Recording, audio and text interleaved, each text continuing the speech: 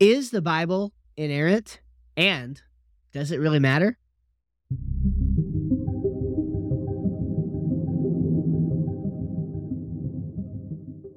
Well, hey there, and welcome to another episode of My Strange Bible. Alex, how's it going, my friend? Everything is going well, and I will say, Steve, the Bible is inerrant. Don't ask me the definition of it, but it is. Just take my word for it. It is. Take your word for it. Yes. Take my word for it, too. We are planting our planting the flag stake in the here. ground. Yes. By golly. I'll go there. I am an inerrantist. Do you consider yourself an inerrantist? Yeah, 100%. But Yeah. I guess that begs the question, what is inerrancy? What? Hold your horses, Alex. We need to slow down a little bit. Slow it down. a little bit. Yeah. So this is a big topic, and let's introduce this a little bit. Mhm. So this is going to be an introductory episode to what we might call an occasional series, and we'll probably have a few of these that sort of run as the podcast goes on. Topics that are really deep in nature, such that they require, a lot of different thoughts on a lot of wide-ranging subjects. Some of them might even be worth bringing in an expert to talk about, or some of them just might warrant further study. So we'd like to introduce the discussion of inerrancy on this particular episode and begin talking about why it matters and the big sort of important thoughts surrounding the debate. And then we'll cover some of the more specifics on later episodes. I think that's a good idea. And I think a great place to start is talking about, we've touched about it in past episodes on kind of the Bible being an ancient text, but I think that's a very important aspect to begin. Again, without really touching into the definition of inerrancy, there's just a different view of when we think of inerrant, when we read a history text today versus the biblical text which was written thousands of years ago. So what's your kind of view on how the ancient text that the Bible is, how does that affect the inerrancy question? Yeah. Even in what you just said, there's actually a couple layers, right? Yeah. So think about this, right? If a human being writes something and it happens to be entirely truthful and error-free, does it follow from that human is inerrant? Of course not. The answer is no. No. A human is not inerrant just because they wrote something that happened to be free of errors. That is, for all intents and purposes, a fluke. Yes. Right? When we're talking about the Bible, we're looking at a document that claims of itself to be inspired by God. And I'm kind of mixing together some words here and some concepts. Yes, the idea is that the Bible is multiple books, but Scripture it affirms Scripture. Paul calls his own writings Scripture. Peter calls Paul's writings Scripture. The Old Testament Scriptures are obviously referred to as Scripture. So there's all this internal self-authentication stuff going on.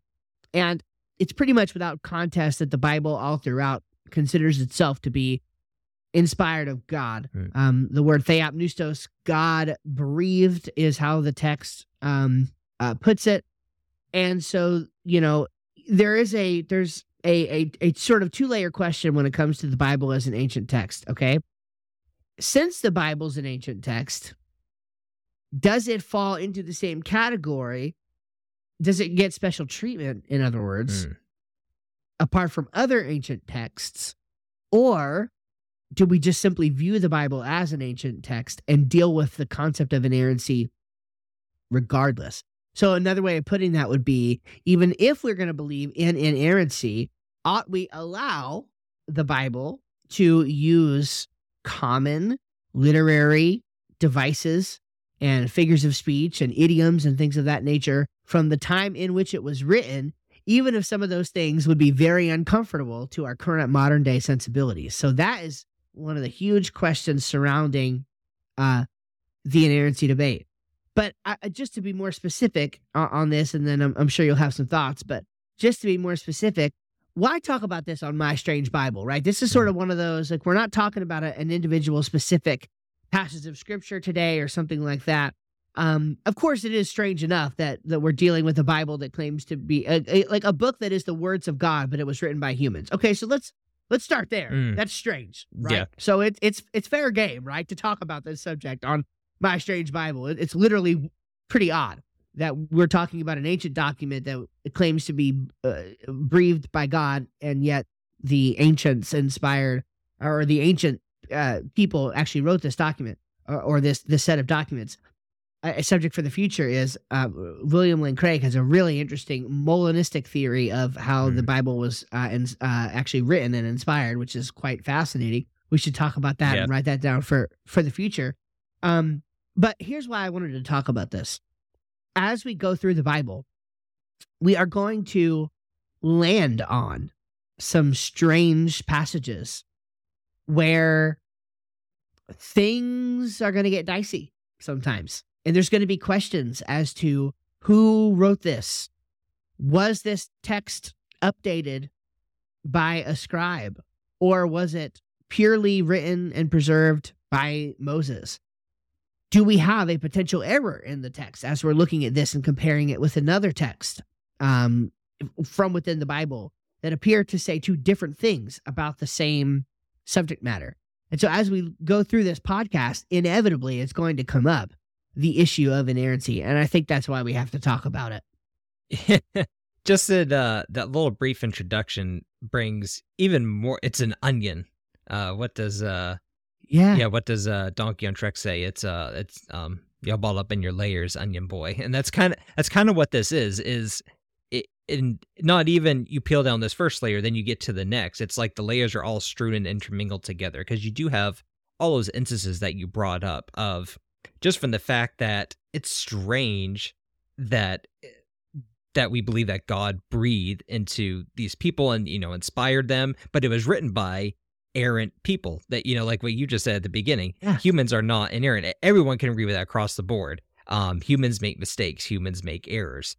So just the leap that the Bible is inerrant, whatever that means, to like what you said, is what we have exactly what Moses wrote. Is it scribes, and is there an error here? And I'm sure we'll get into translation things and transmitting, and it covers so many different topics. But having said all that, I believe that there's a few areas that we can definitely focus on, and what you alluded to is this is kind of be an ongoing series, where we will kind of touch on a few different things. I know that we're going to discuss a little bit on what is inerrancy and kind of the definitional aspect of it. And kind of jokingly, before we get into that, maybe in another couple of years, you and I will come up with our own definition of inerrancy after going through all these things. But we will see. Yeah. we might have to. we might have to. Yes. Yeah. So okay, let's start there. A basic definition of inerrancy is that the Bible is truthful in all that it affirms, or that all that it intends to teach. Mm-hmm. Okay. And so even that, like, you could talk for 3 hours now about just that. Okay. Because that is itself sort of a loaded definition. This is the classic definition of inerrancy is basically that the Bible is inerrant on all things that it affirms and that it intends to teach. And so then the question becomes, as you go further into that onion, well, what does it mean for the Bible to affirm or to intend to teach something that we know today is factually wrong? Right? What does that mean? And is that possible? Okay. Now, the infamous Chicago statement on biblical inerrancy, which is the classical sort of evangelical gatekeeping definition for biblical inerrancy, was pretty clear in its affirmations and denials that the Bible, if the Bible commented at all on something, then it was truthful in the way that it recorded what was commented on, and nothing from outside of the Bible, including from the fields of science or philosophy, could overturn what the biblical record had to say about subject matter. So in other words, you couldn't use science to adjudicate whether what the Bible said was true or not, or philosophy or history or any other outside source. The Bible itself was truthful in what it affirmed, and it couldn't be overturned by those other things, right? And so that's sort of a starting point. But a big problem with this is that, honestly, everybody gets to define inerrancy on their own. I mean, the Chicago Statement is nothing more than a bunch of guys who got together, put some affirmations and denials in a document. And I'm minimizing it a little bit. It was a hugely important document. Please don't get me wrong. Right? But it's essentially a bunch of guys in the modern era who got together and said, this is our definition of inerrancy. This is what we stand for. And it was a significant enough group of evangelical leaders that essentially that document became a test for evangelicalism. It's like if you didn't affirm this, you basically were not allowed to call yourself an evangelical. You were essentially a liberal. And what has happened is that over the years, more and more information as ancient Near Eastern studies have gotten better, and archaeology and just all these developments, is that we know more now about the ancient world than we knew when this document was created. And we understand more about how they would have written. And there's legitimate questions as to whether or not the Chicago Statement should be updated or if it should stay the same. In other words, it may not be as all-encompassing as, it was once thought to be. And so that's a big problem, is that, you could talk to 5 different people about their definition of inerrancy, and they'll give you their own definition of the word. Yep. Right? They don't all, there is no, God doesn't spell out the details of what inerrancy entails. And so you have to use logic and reasoning and thought processes to come to these ideas. And there have been different attempts at that we can talk about, but it's really hard to unpack. And I think it's quite a good definition or aspect of a definition to say that the Bible is, however you want to word it, correct in all that it intends to affirm, or that it does affirm. That seems pretty good from the surface, but even when you get past that, well, what is it that easy to tell what the Bible is affirming in every single instance? I would argue it's not. In a lot of cases it is, but in many cases it's not. Is it the I can't think of any specific examples off the top of my head, but is it the prophet that is affirming this in his ancient Middle Eastern way of understanding how the world works, or the gods or anything? Or is it God trying to affirm something actual about the universe through the prophet? And so you have all these, the Bible is accurate in all that it tends to affirm. That sounds good, but even that is very difficult to peel back and really understand. And that's where it does kind of come to I hate to say it, everyone says, well, take it as a case-by-case basis. And that does get overused, but a lot of it is true. What is it affirming in this verse? What does the chapter affirm? What is the theme of this book? How does it, how does the thematic elements of here interact with the New Testament? And so there's just such a big, it's not as easy as just a simple definition. Yeah, well, so this is a great point. So let's look at an example of that, okay? Let's take creation. I love creation. This is one of my favorite topics. Science in the Bible, right? So this is really fascinating to me because science in the Bible is like a really important topic. It's one of the big issues that has led to this, to people wanting to question inerrancy and like find new definitions for it that would be a little bit more expansive. And so, like, for example, there's a huge swath of people who I would disagree with, but who would agree with a lot of the other stuff we talk about on this podcast. But they would say that they would want to make this distinction about the Bible. And let's say Genesis 1. They would want to say, well, Genesis 1 is not teaching science. It's teaching theology. Okay, I get that. Genesis is not a science textbook. Totally agree. I understand. Okay. But the text says words that have implications for real world things. It is not describing it in exhaustive scientific detail. I think that's on purpose, but that's a conversation for another day, kind of. But the Bible gives information that does have entailments for the real world, which is why the scientific idea of young age creationism, young earth creationism exists, right? Now, the view, young earth creationism, the church's historical view of origins of the church, has existed since the Bible was written, right? For Jewish and Christian history for the last, you know, 3,000 or 4,000 years. But the fact that you could actually do science along those lines has been, a more recent development. I would say the last 500-ish years or so. Okay. And so you would have people who say, well, Genesis 1 is wrong on cosmology, right? It's wrong about science. It's wrong because evolutionary history is true, quote unquote. The Bible teaches a dome over the earth, quote unquote. I disagree with that, but again, that's the view of a lot of these people. They would say that the Bible teaches that there's a glass dome over the earth and that the earth is held up by pillars, and there's a 3-tiered cosmology, and the earth is flat in the ancient mind, etc. Right, and that Genesis 1, among lots of other passages, seems to have this erroneous thought process in it, right? But since the text is teaching theology, it only, quote unquote, affirms its theological truths.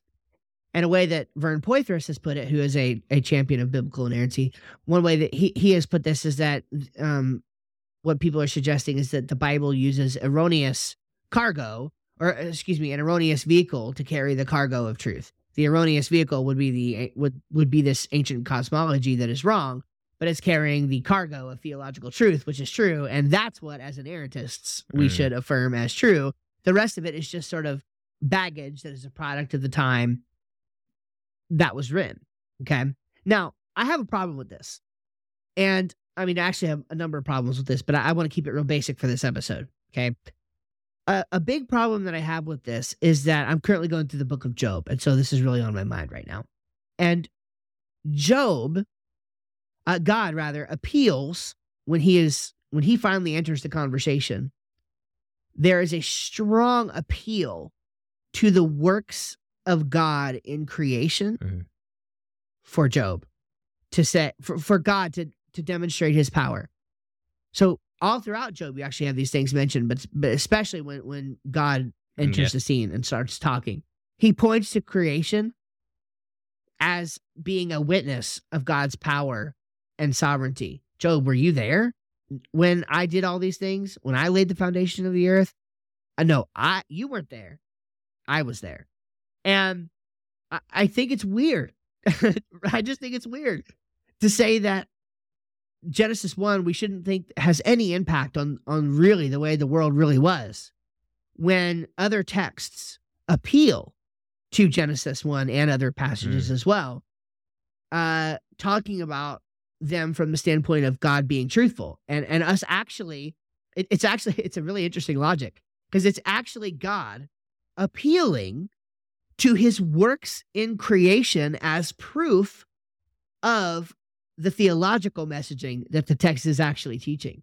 So how do you dice with that, or slice and dice, whatever, with that thin of a razor's edge to say that the text is affirming this, but not affirming this? It's a great question you've asked, and it's a hard one for people to answer. It's a good, and you're right, it's a tough question. Just by looking at Genesis, I mean, we could sit here until we die and not exhaust all the conversations of it. But the science aspect, where it collides with that thought of inerrancy, is kind of a weird thing in and of itself. It's almost like, as a Christian, you either come to a place where the world is supernatural or it's not.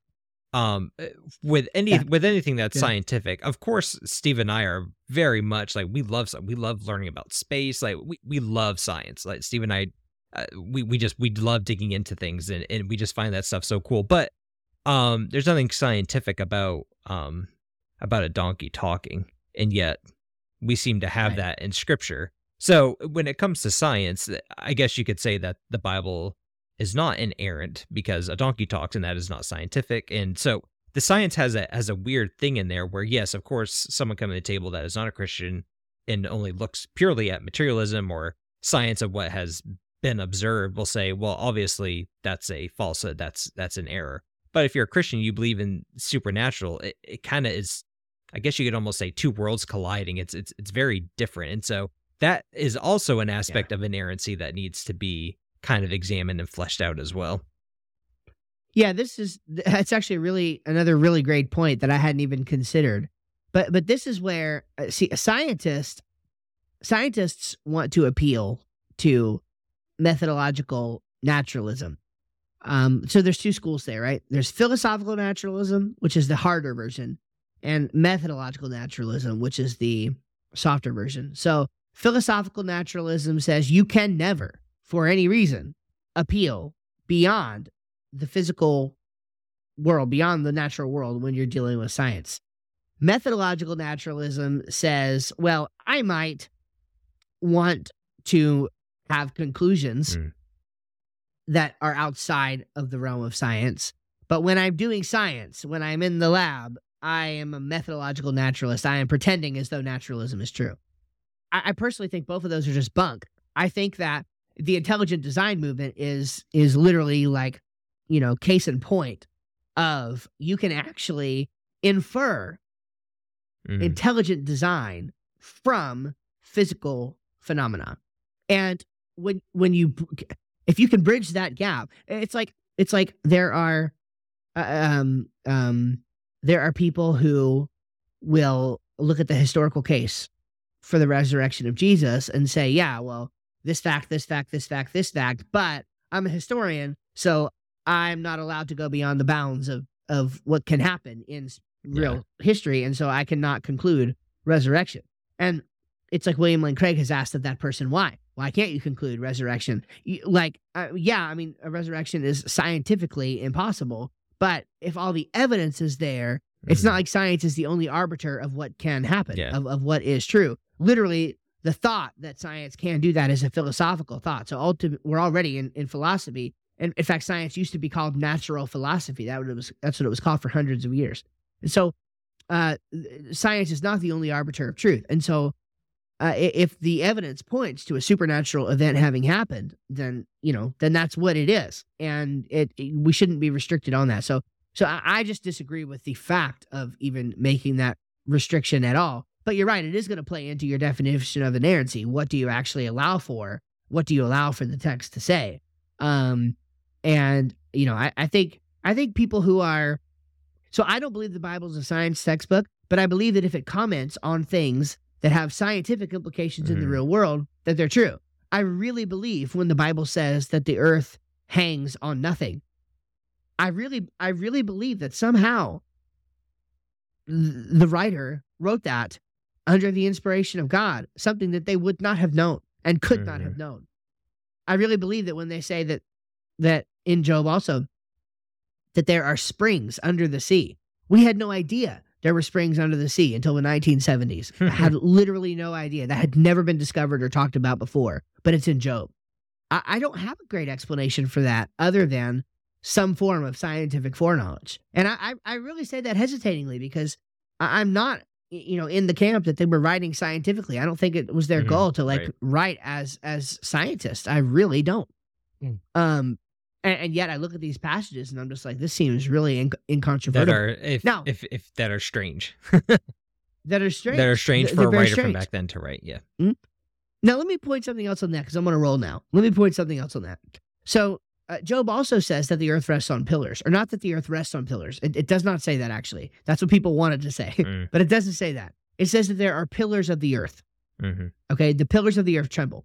Now, in at least one of the scenarios where it says that in Job, which Job is a wisdom literature, so it's very poetic in structure, and you have in poetry one thing called synonymous parallelism, where two lines A and B, are talking about the same thing, and it's in a different format. Okay, it's two different word pictures that mean the same thing.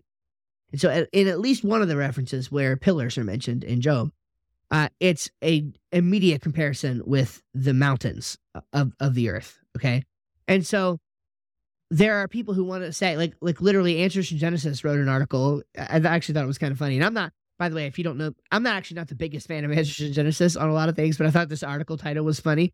They wrote an article that was like the earth hangs on pillars of nothing, question mark. Because you got Job where the earth hangs on nothing, but also it has pillars that tremble.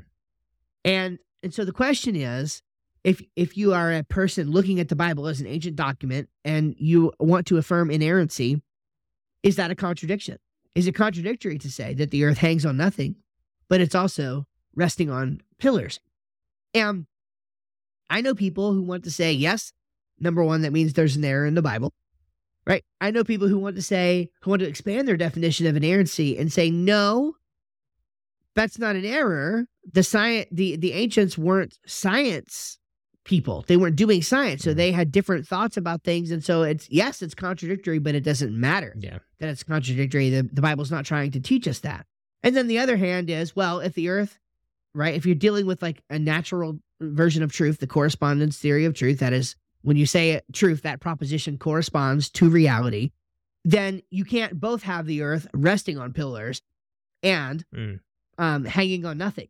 And so what that person would want to say is, okay, well, something here must be metaphorical in some way. And so again, when you look at the comparisons of everything, I think the most reasonable understanding of that is that the pillars of the earth are the mountains.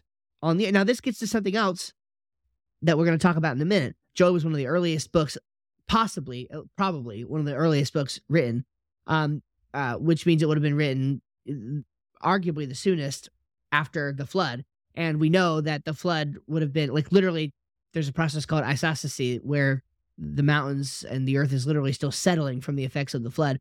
And those effects are estimated to be able to last for as long as 25,000 years. So we're still experiencing that. In my opinion, this is what earthquakes are and tsunamis and things like that. It's actually still just the world dealing with global unrest from the flood. So imagine how bad that would have been in the early days. So the mountains tremble, the mountains shake, right?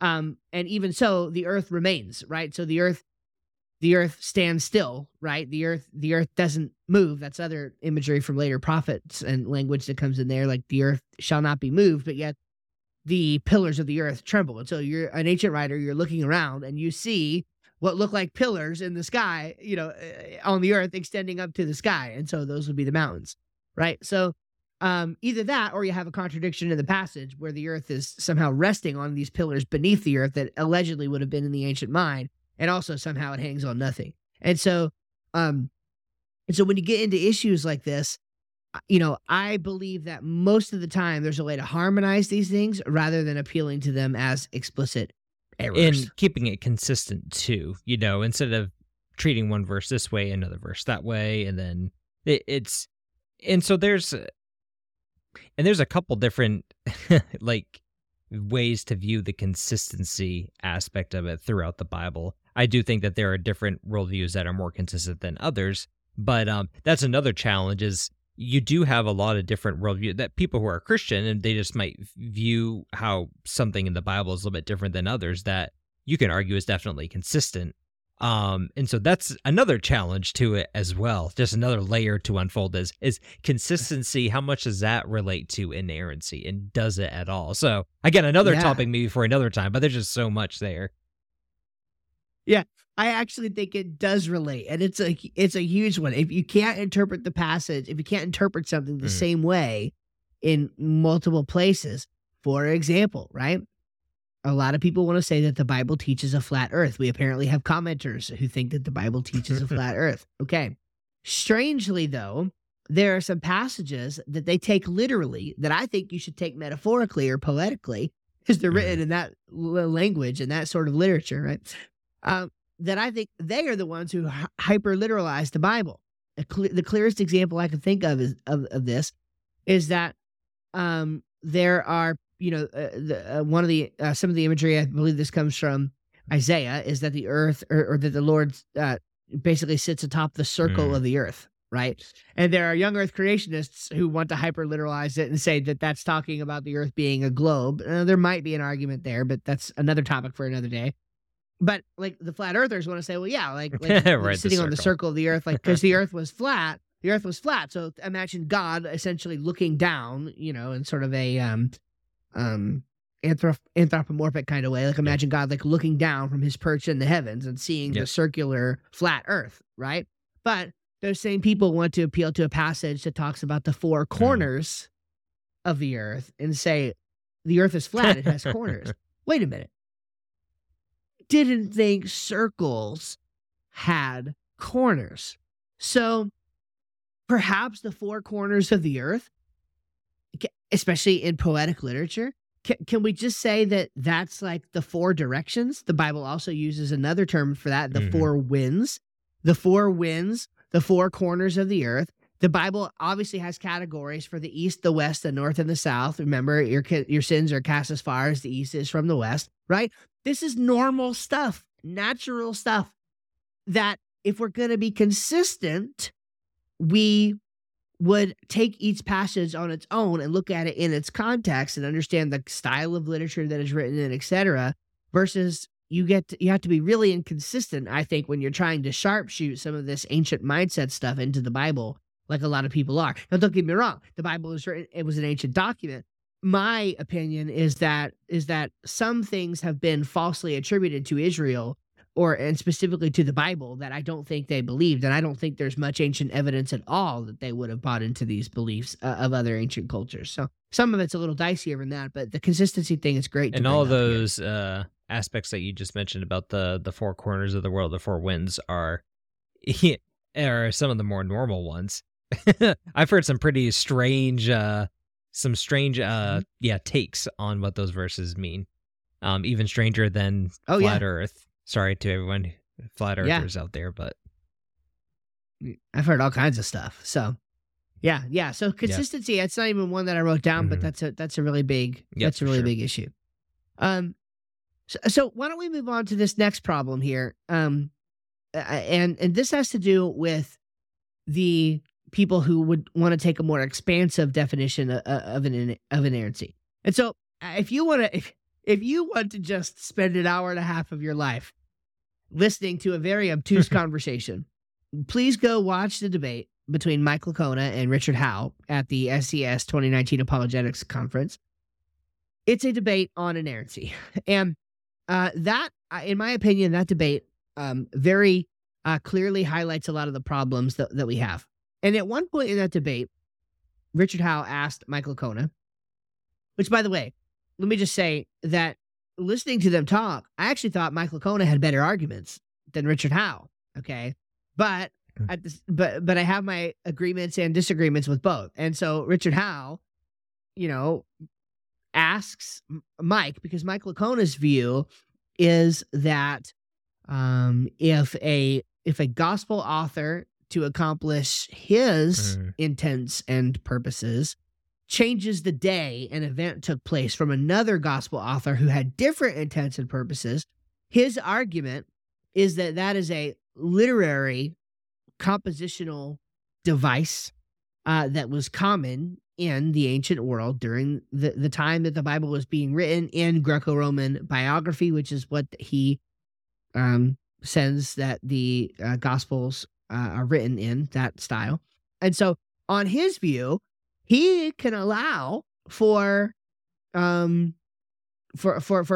for example, to change the day entirely from Luke to a different day, and to encapsulate and to summarize what he wants to say in the telling of his story. The way he puts it is that Luke tells the girl version, the very verbose, like, every little detail, and Matthew tells the guy version, which is like, it was kind of like this, But so he's an inerrantist, right? He's an inerrantist, but he allows for that on his definition of inerrancy, which is why everybody gets to define their own thing. It's really strange. But then Richard Howe asks him, well then, Mike, given that, what is an error? What do you consider an error? And he gave a somewhat, I don't know, I almost want to use the word obtuse again. It was kind of an obtuse answer. Like, well, an error would be like if one writer said that Jesus did rise from the dead and another writer said that Jesus didn't rise from the dead, or something like that. And I'm just like, okay, but like that's quite the appeal. That's that's really bad. Like there's such more nuance in the conversation than something that particular, that And Mike's only response was that he would have to just take that on a case-by-case basis and like look at it. And I understand that, but like it's a really good point. If you can say the Bible is error-free and yet you have Matthew saying something that is literally false, literally affirming this thing happened on this day, but it didn't actually happen on this day. Well, Richard Howell's opinion is, well, that fails the truth test of the correspondence theory of truth. And so it's factually wrong and therefore an error. So they were both inerrantists, but the purpose of that debate was to kind of show where they differ on that.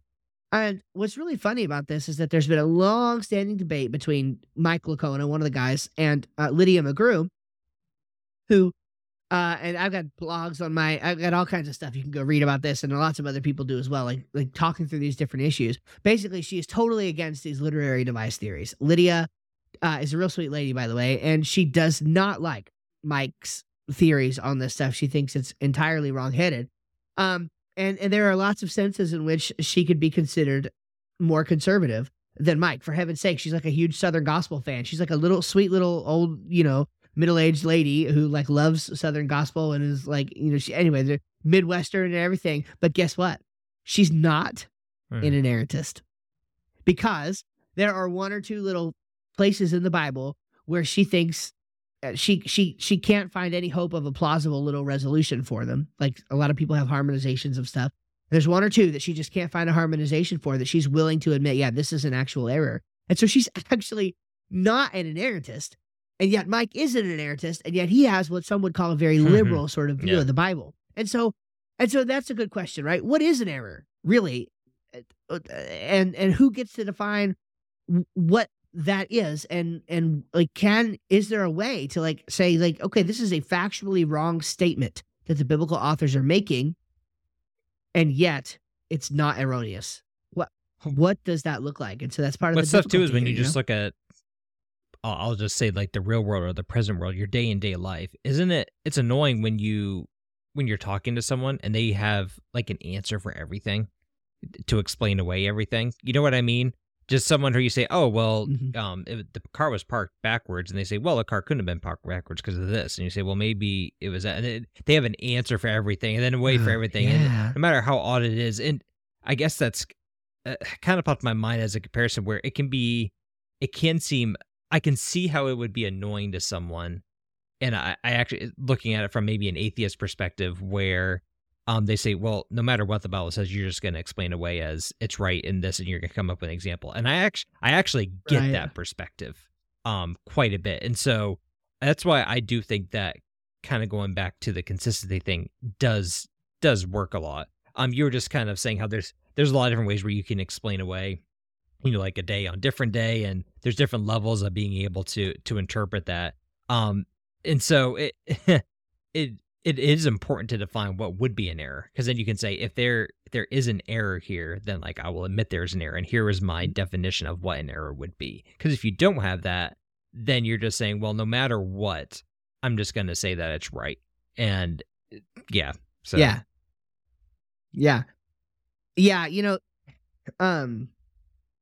it's just a really fascinating debate and discussion overall, because at least in that debate that I watched, and honestly many other contexts too, oftentimes the inerrantist or the conservative inerrantist really comes across, whether they mean to or not, like a Bible thumper, right? Like so Richard Howell started his whole thing off with an argument, which was basically, if I'm remembering it correctly, it was something, I'm going to mess it up, but it was something along the lines of, if God inspired the Bible, then it's inerrant, and that's like a logical flow from the fact that God cannot lie, because the Bible self-affirms about God that he cannot lie.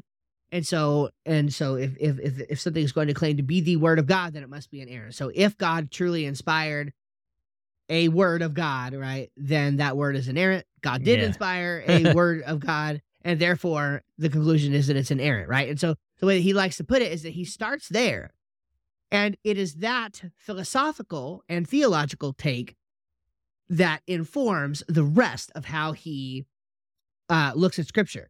So, in other words, with that view of things, then by his default position is there's something else going on there with Matthew. Like Matthew is not changing the day there. There must be 2 temple cleansings, right? Or something like that, which is how people will try to, to harmonize those events and things of that nature.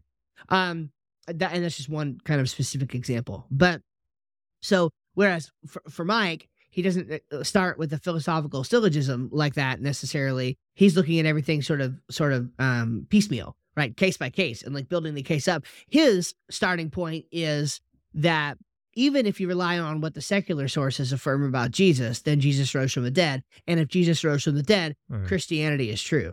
And so he starts there, which I also respect. He starts there and then says, okay, now that that's secure, the resurrection is secure, even on the facts that the secular scholars will affirm. Okay, resurrection, boom, secure. So then he invites himself to explore more freely of what the text is doing in this or that place, and how do we allow ourselves to define inerrancy. And so I'm kind of there. Like, I'm kind of like, okay, I can see some cases where that more expansive definition of inerrancy would make sense to have. But then you're looking at truth theories and saying, well, what is an error really? And how would you even define an error? And typically, especially in the realm of like science, which textual study is like a form of science, right? The question becomes, do you have a falsifiable theory?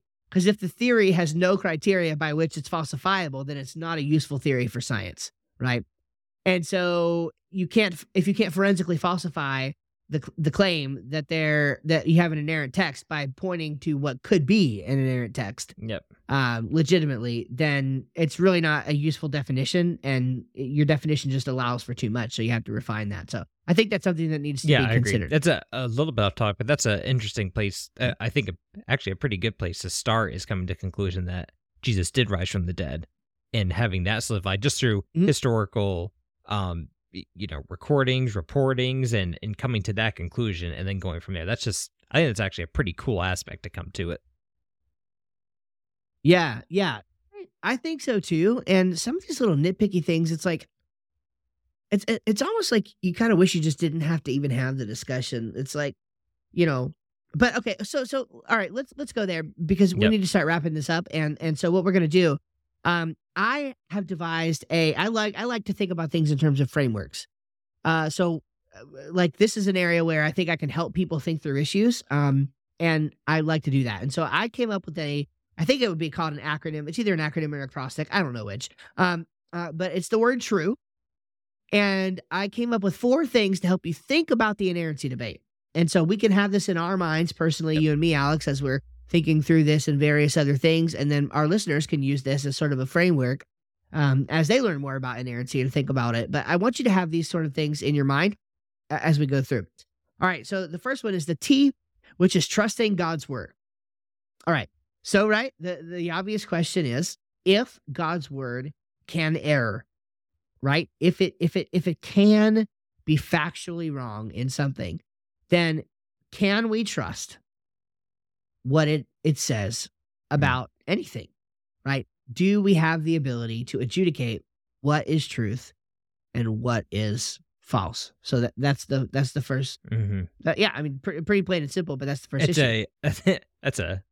It's a tough issue, because that goes into the thinking, and we'll probably have a whole episode about this, is just the aspect of, honestly, the characteristics of God, which is, is he actually truth? And if so, how do you get to that conclusion? And so, trusting God's word is, do you trust God's word? It's a heavy question, that, we like to have a reasoning and answer for everything. And so I imagine we could spend a whole episode just on that topic and why that is a quality of God, if that is why we think that. Yeah. Yeah, for sure. And again, I'm not necessarily personally, planting a stake in the ground one way or the other. Me, I see both sides of the argument. For example, in the background that I, come from, like we talked about, I'm pretty big into creationism and stuff, and I have a little bit different take on that. That's sort of like mainstream young Earth creationism. So don't write me off here. But like their creationists have historically said, well, if we can't trust what the Bible says in Genesis, then how do we know we can trust anything, including that Jesus rose from the dead? And I get it. Right? I especially get it because most important biblical doctrines find their foundation in Genesis, right? So So, and there are certainly some where I'm in agreement, right? So if you say there's no historical Adam, I think your basis for the resurrection is gone. And so, right. So if we can't trust what the Bible says about historical Adam, then no, we can't trust what the Bible says about Jesus dying for our sins and becoming the second Adam. That's my view. But if Genesis gets a detail about the physical world and creation wrong, that may, depending on your definition, entail that the Bible is inerrant, but it in no way implies, in my view, that Christianity is false, or that Jesus didn't rise from the dead, or that Lazarus wasn't risen from the dead by Jesus, or insert any number of other facts that happen. So I understand this impulse about trusting God's word. It is a big issue, but I also am not convinced by the line of argumentation that says if the Bible is wrong on one small point, then it could be wrong on a number of other points too, or that it necessarily is wrong on another number of other points too, or that you would just never be able to adjudicate what's right and what's wrong. I don't buy into that line of argument, but yeah, anyway, I agree with you. I've thought about that before, and again, I know that we'll go into deeper discussions on it, but yeah, even if you could point to, say, a dozen small things that say, well, this doesn't quite add up to, an actual factual thing, or this is okay. So you take 12 small things or whatever they are. That still doesn't detract from the entire internal consistency of the Bible and then what we see in history, and it doesn't take away from all the other stuff. So I agree with you there. Yeah, and just a real quick example to put a button on that, I guess an analogy we could say. Well, modern Bible translations, like modern Bible scholars, are pretty much consensus, unified in agreement that the story of the woman caught in adultery is not original and authentic to the text of the Bible.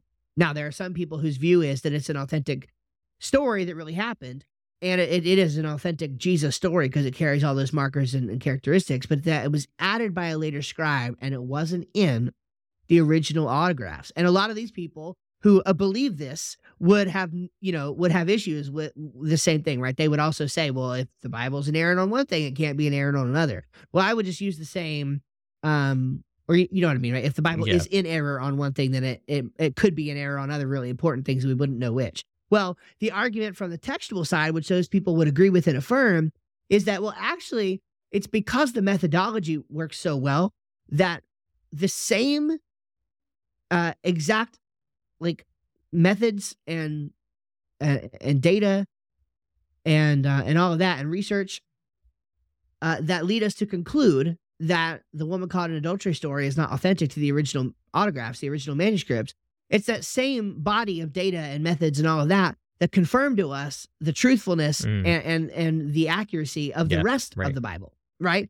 And so it's kind of this double-edged sword you're cutting with, where it's like, yeah, we know that this one doesn't belong, but it's the same methodology that leads us to the conclusion that everything else does belong. Well, in that same vein, it's kind of like all of this data that we know that is true, it's the same methodologies and the same data and research and all that goes into determining what isn't true. So I think that argument cuts both ways. That's just I think that's a good one to bring up. Okay, so the second one, again, this is kind of obvious. So this is the R in true, reconciling difficult passages, right?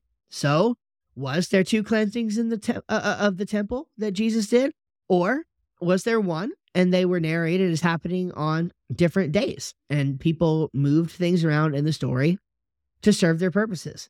And there are lots of other passages that I'm drawing a blank, but there's a number of them that people have pointed to over time. Oh, one of the ones is the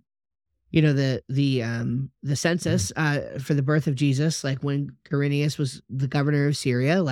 There's not really a record that there was a Quirinius who was a governor of Syria during that time, and so there's ways that people like to get around that. And I'm persuaded by one particular view, but that's a little out of scope for our discussion today, right? So reconciling difficult passages that on the face of it seem to contradict each other, or passages that seem to have difficulty from outside sources from the Bible. This is something that people who want to claim inerrancy have to deal with. Yeah, no, I don't have too much more to add to that, except that there's a lot of reconciling passages, and most of them I would say have fairly simple reasonings, and even the ones that you can't have come to a specific conclusion, I think you can still reasonably say that there are two or three that you could come to. Yeah, many of them have between 2 and 4 possible routes of, and as long as you have those possible routes, I think you can escape the charge that you have a necessary contradiction, right? And even so, and I'm even, and this is where I would disagree with Lydia McGrew a little bit that I mentioned earlier, because there were plenty of times in the past where people thought there were contradictory things in the Bible, or either just things in the Bible that were absurd, that it turns out over history, the Bible was proven right on. For example, we didn't have evidence until the 1990s, early 1990s, about a King David in Israel that came from outside of the Bible. It took that long. That is totally wild. The Hittite civilization, we didn't know about them until the early 1900s from archaeology, but the Bible mentioned it all along. And it was like, who are these people? Like, literally, people thought the Bible was wrong on this, and it was just making up this people group that never existed. And we found out they did. So I am inclined, given the Bible's track record, to hold out hope for ones, and there's only like one or two, honestly, where there's like no really like plausible path for reconciliation. Most of them have between 2 and 4. So reconciling difficult passages is what you have to think about when it comes to this issue. And again, that is going to be determined by your definition of inerrancy on how you deal with these difficult 100%. passages. Okay, so the U in true is understanding the authorial intent. Okay, understanding authorial intent. Now this one is, this one's a couple layers, but let me just try to boil it down. Okay, here's the problem. Nobody has a definite, other than if you're a Ruckmanite, okay, a KJV onlyist Ruckmanite. That's the only kind of person typically that has a definition of inerrancy and inspiration that actually would put inerrancy onto the Bible that you hold in your hand. And they would say the 1611 King James Bible is inerrant. That thing is inerrant. Okay. Everybody else on the planet would at least back up their definition of inerrancy a little bit to say that it was the original autographs that were inspired, right? It was what the originals said on them that were wrote down. Now, here's the problem. We ain't got those. You know? We don't have the originals. Nobody can just go look at the original letter to Philemon or the letter to the church at Corinth. You can't do that. You only have what has been passed down. And so people are fine, mostly, to admit that there are errors in the copying, in the scribal, in the text that we hold in our hand. But we want to say that the actual original autograph and manuscripts, which we don't have, were inerrant. So since we don't have those, there is a question in the mind of some of, well, do we need to back up even further and say that what is inerrant is the authorial intent behind what was written in the autographs, or what's actually in the autographs? And this gets into the definition of inspiration. Is what we're talking about a dictation sort of thing, where God literally downloads and dictates into the mind of the writer what he wants them to write? Or is it a human thing that must honor and understand the authorial intent, both God's and the human author's intent, in the actual writing of a passage? And so that's, again, it's just another thing that people think about with this issue is the authorial intent, and what is the locus of meaning? Is the locus of meaning in the words and the text itself that God inspired, or is it in the intent of what the author wanted to say and wanted to write? So and that's another kind of worldview thing too, because there are people that believe that word for word the Bible is written by God and just use the physical, human to write it down. So that's one view. And then of course the other view is that incorporates both the human side of it, because God deals with humans, but then inspired by God to write it. So you definitely have two worldviews that definitely clash and have pretty differing views, I would say, on what they believe inerrancy of. Yeah, and this is another thing that came up in the Lycona and Howe debate, because you have challenges like you have some author, because so the Gospels especially, that is what they were kind of honing in on, and so the Gospels use like source texts behind the Gospels, and like for example, the book of Mark was written from basically the personal memoirs of Peter, for example, because Mark was like Peter's sidekick or whatever. Right. So the book of Mark was written from like the memoirs of Peter. And so you have scenarios where certain writers, again, they were using these sources, certain writers would actually update, for example, the sloppy grammar of other writers or improve upon texts that were written in the past. And so, and in the Old Testament, you have weird things too, where like clearly scribal edits were done after the fact because there are place names that were updated to match what they were later on when a scribe was obviously editing the text, whereas they were written originally on the original place name. And so you have this weird thing where if there's a dictation kind of thing going on, God is like contradicting himself and like somehow inspiring this bad use of language that had to be corrected later on by others, or like, it's just really weird. Like inspiring these very human things. Like, there's this I forget exactly where it happens. I can't believe this is I'm drawing a blank, probably because it's almost 1 a.m. as we're recording this, but that's probably why. But there's a place in Scripture where I think it's in Galatians. Yeah, I think it's in Galatians. It is where Paul is like rebuking Peter, for like how he's dealing with the issue of Judaizers and things like that, and practicing the law. And so it's like, wait, so God inspired like Peter to do the wrong thing and like Paul to do the right, to correct him and do the right thing. Like if the human element is not there, you get a lot of weird stuff. Yeah. So you got to have that human element. And so some would want to argue again that really the inspiration process is not necessarily in like the words itself, but in the intent of the author. And none of that matters if you are a KJV onlyist, just so you know. That's correct. Amen. Yes. It was good enough for the Apostle Paul, brother. It's good enough for me. Okay, and then this last one, I couldn't figure. There's probably a much better way to put this, but anyway, the way that I wrote this down was the E for true, the evangelical scope of inclusion. Okay, and what I mean by this is that Inerrancy. There's a really good book called 5 Views on Inerrancy by Zondervan. It's in their 5 Views series. A natural series for it to be in. This is a 5 Views book. And it's the introduction I found interesting. They basically are making the point in it that, inerrancy is not just sort of another like theological checkbox. It is at least historically, it has been a dividing line, right? It has historically been a marker of where you land on the spectrum of evangelical versus liberal, etc.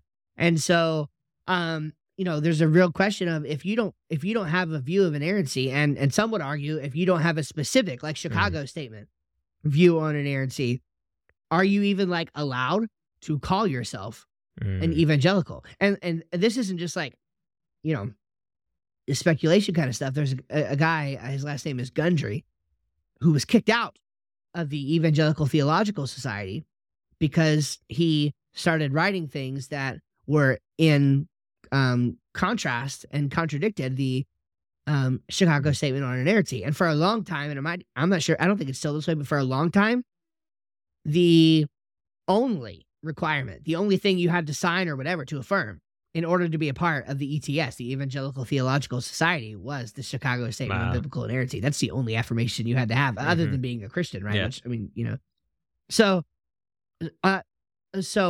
how fascinating, right? That this was literally a test for orthodoxy, and that historically there was, and others have been kicked out subsequently, but like this was the first one, so that's why I mentioned it, and it's important, is when this Gundry fellow was kicked out for his views.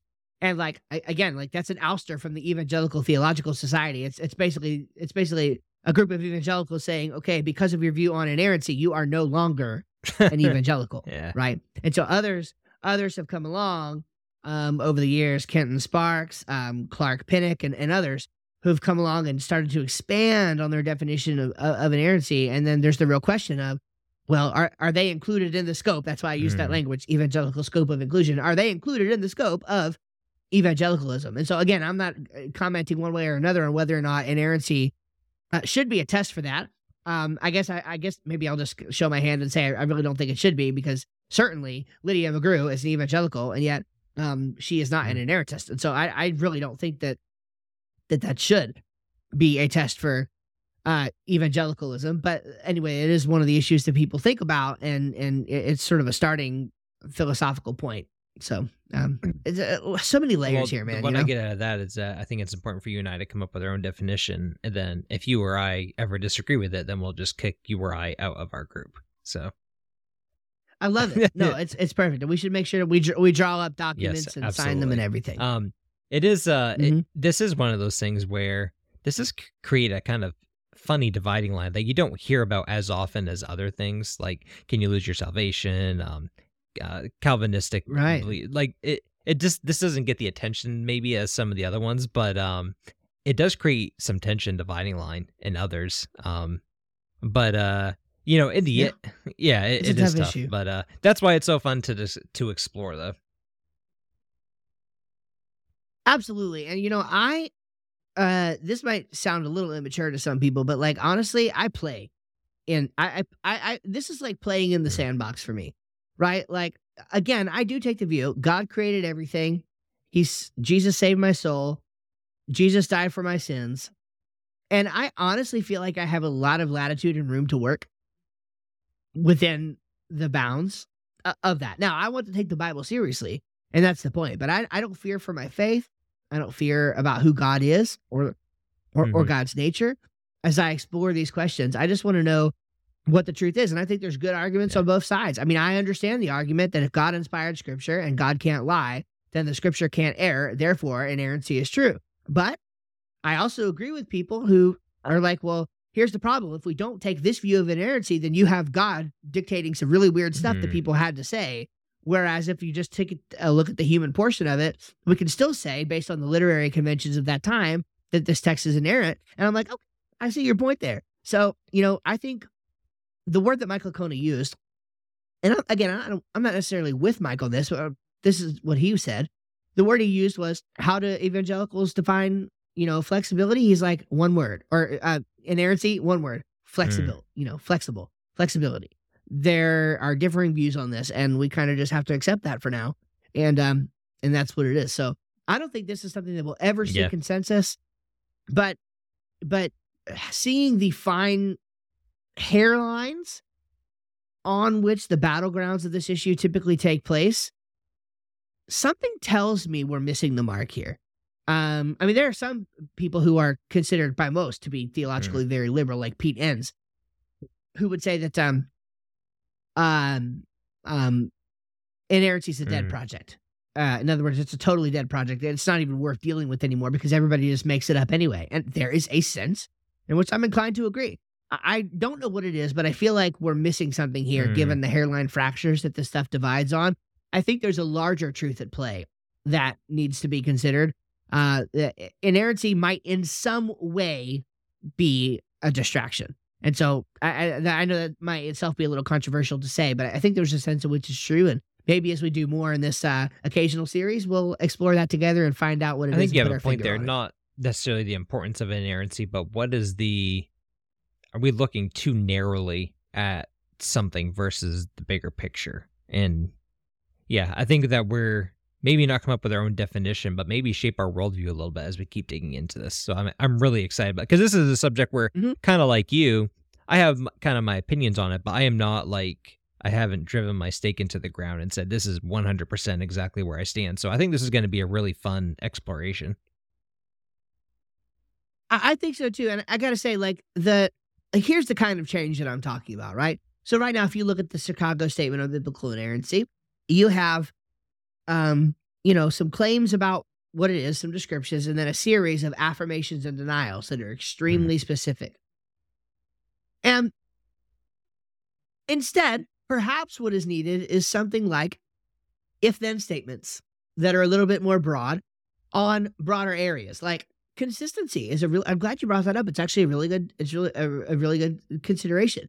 Perhaps there's some sort of if-then statement that could be structured around the idea of consistency, where it's like, if this happens, or if this scenario takes place, then, we believe this thing, and that's how it all shakes out. So maybe there's some sort of rubric there that we're again, like you said, we're defining the issue too narrowly. Whereas if we if we just left the current categories that we have right now and just started with something fresh, we could come to a definition. You that and made I are more about to sense. shake So, up the whole we'll world, see. Steve. That's what's happening here.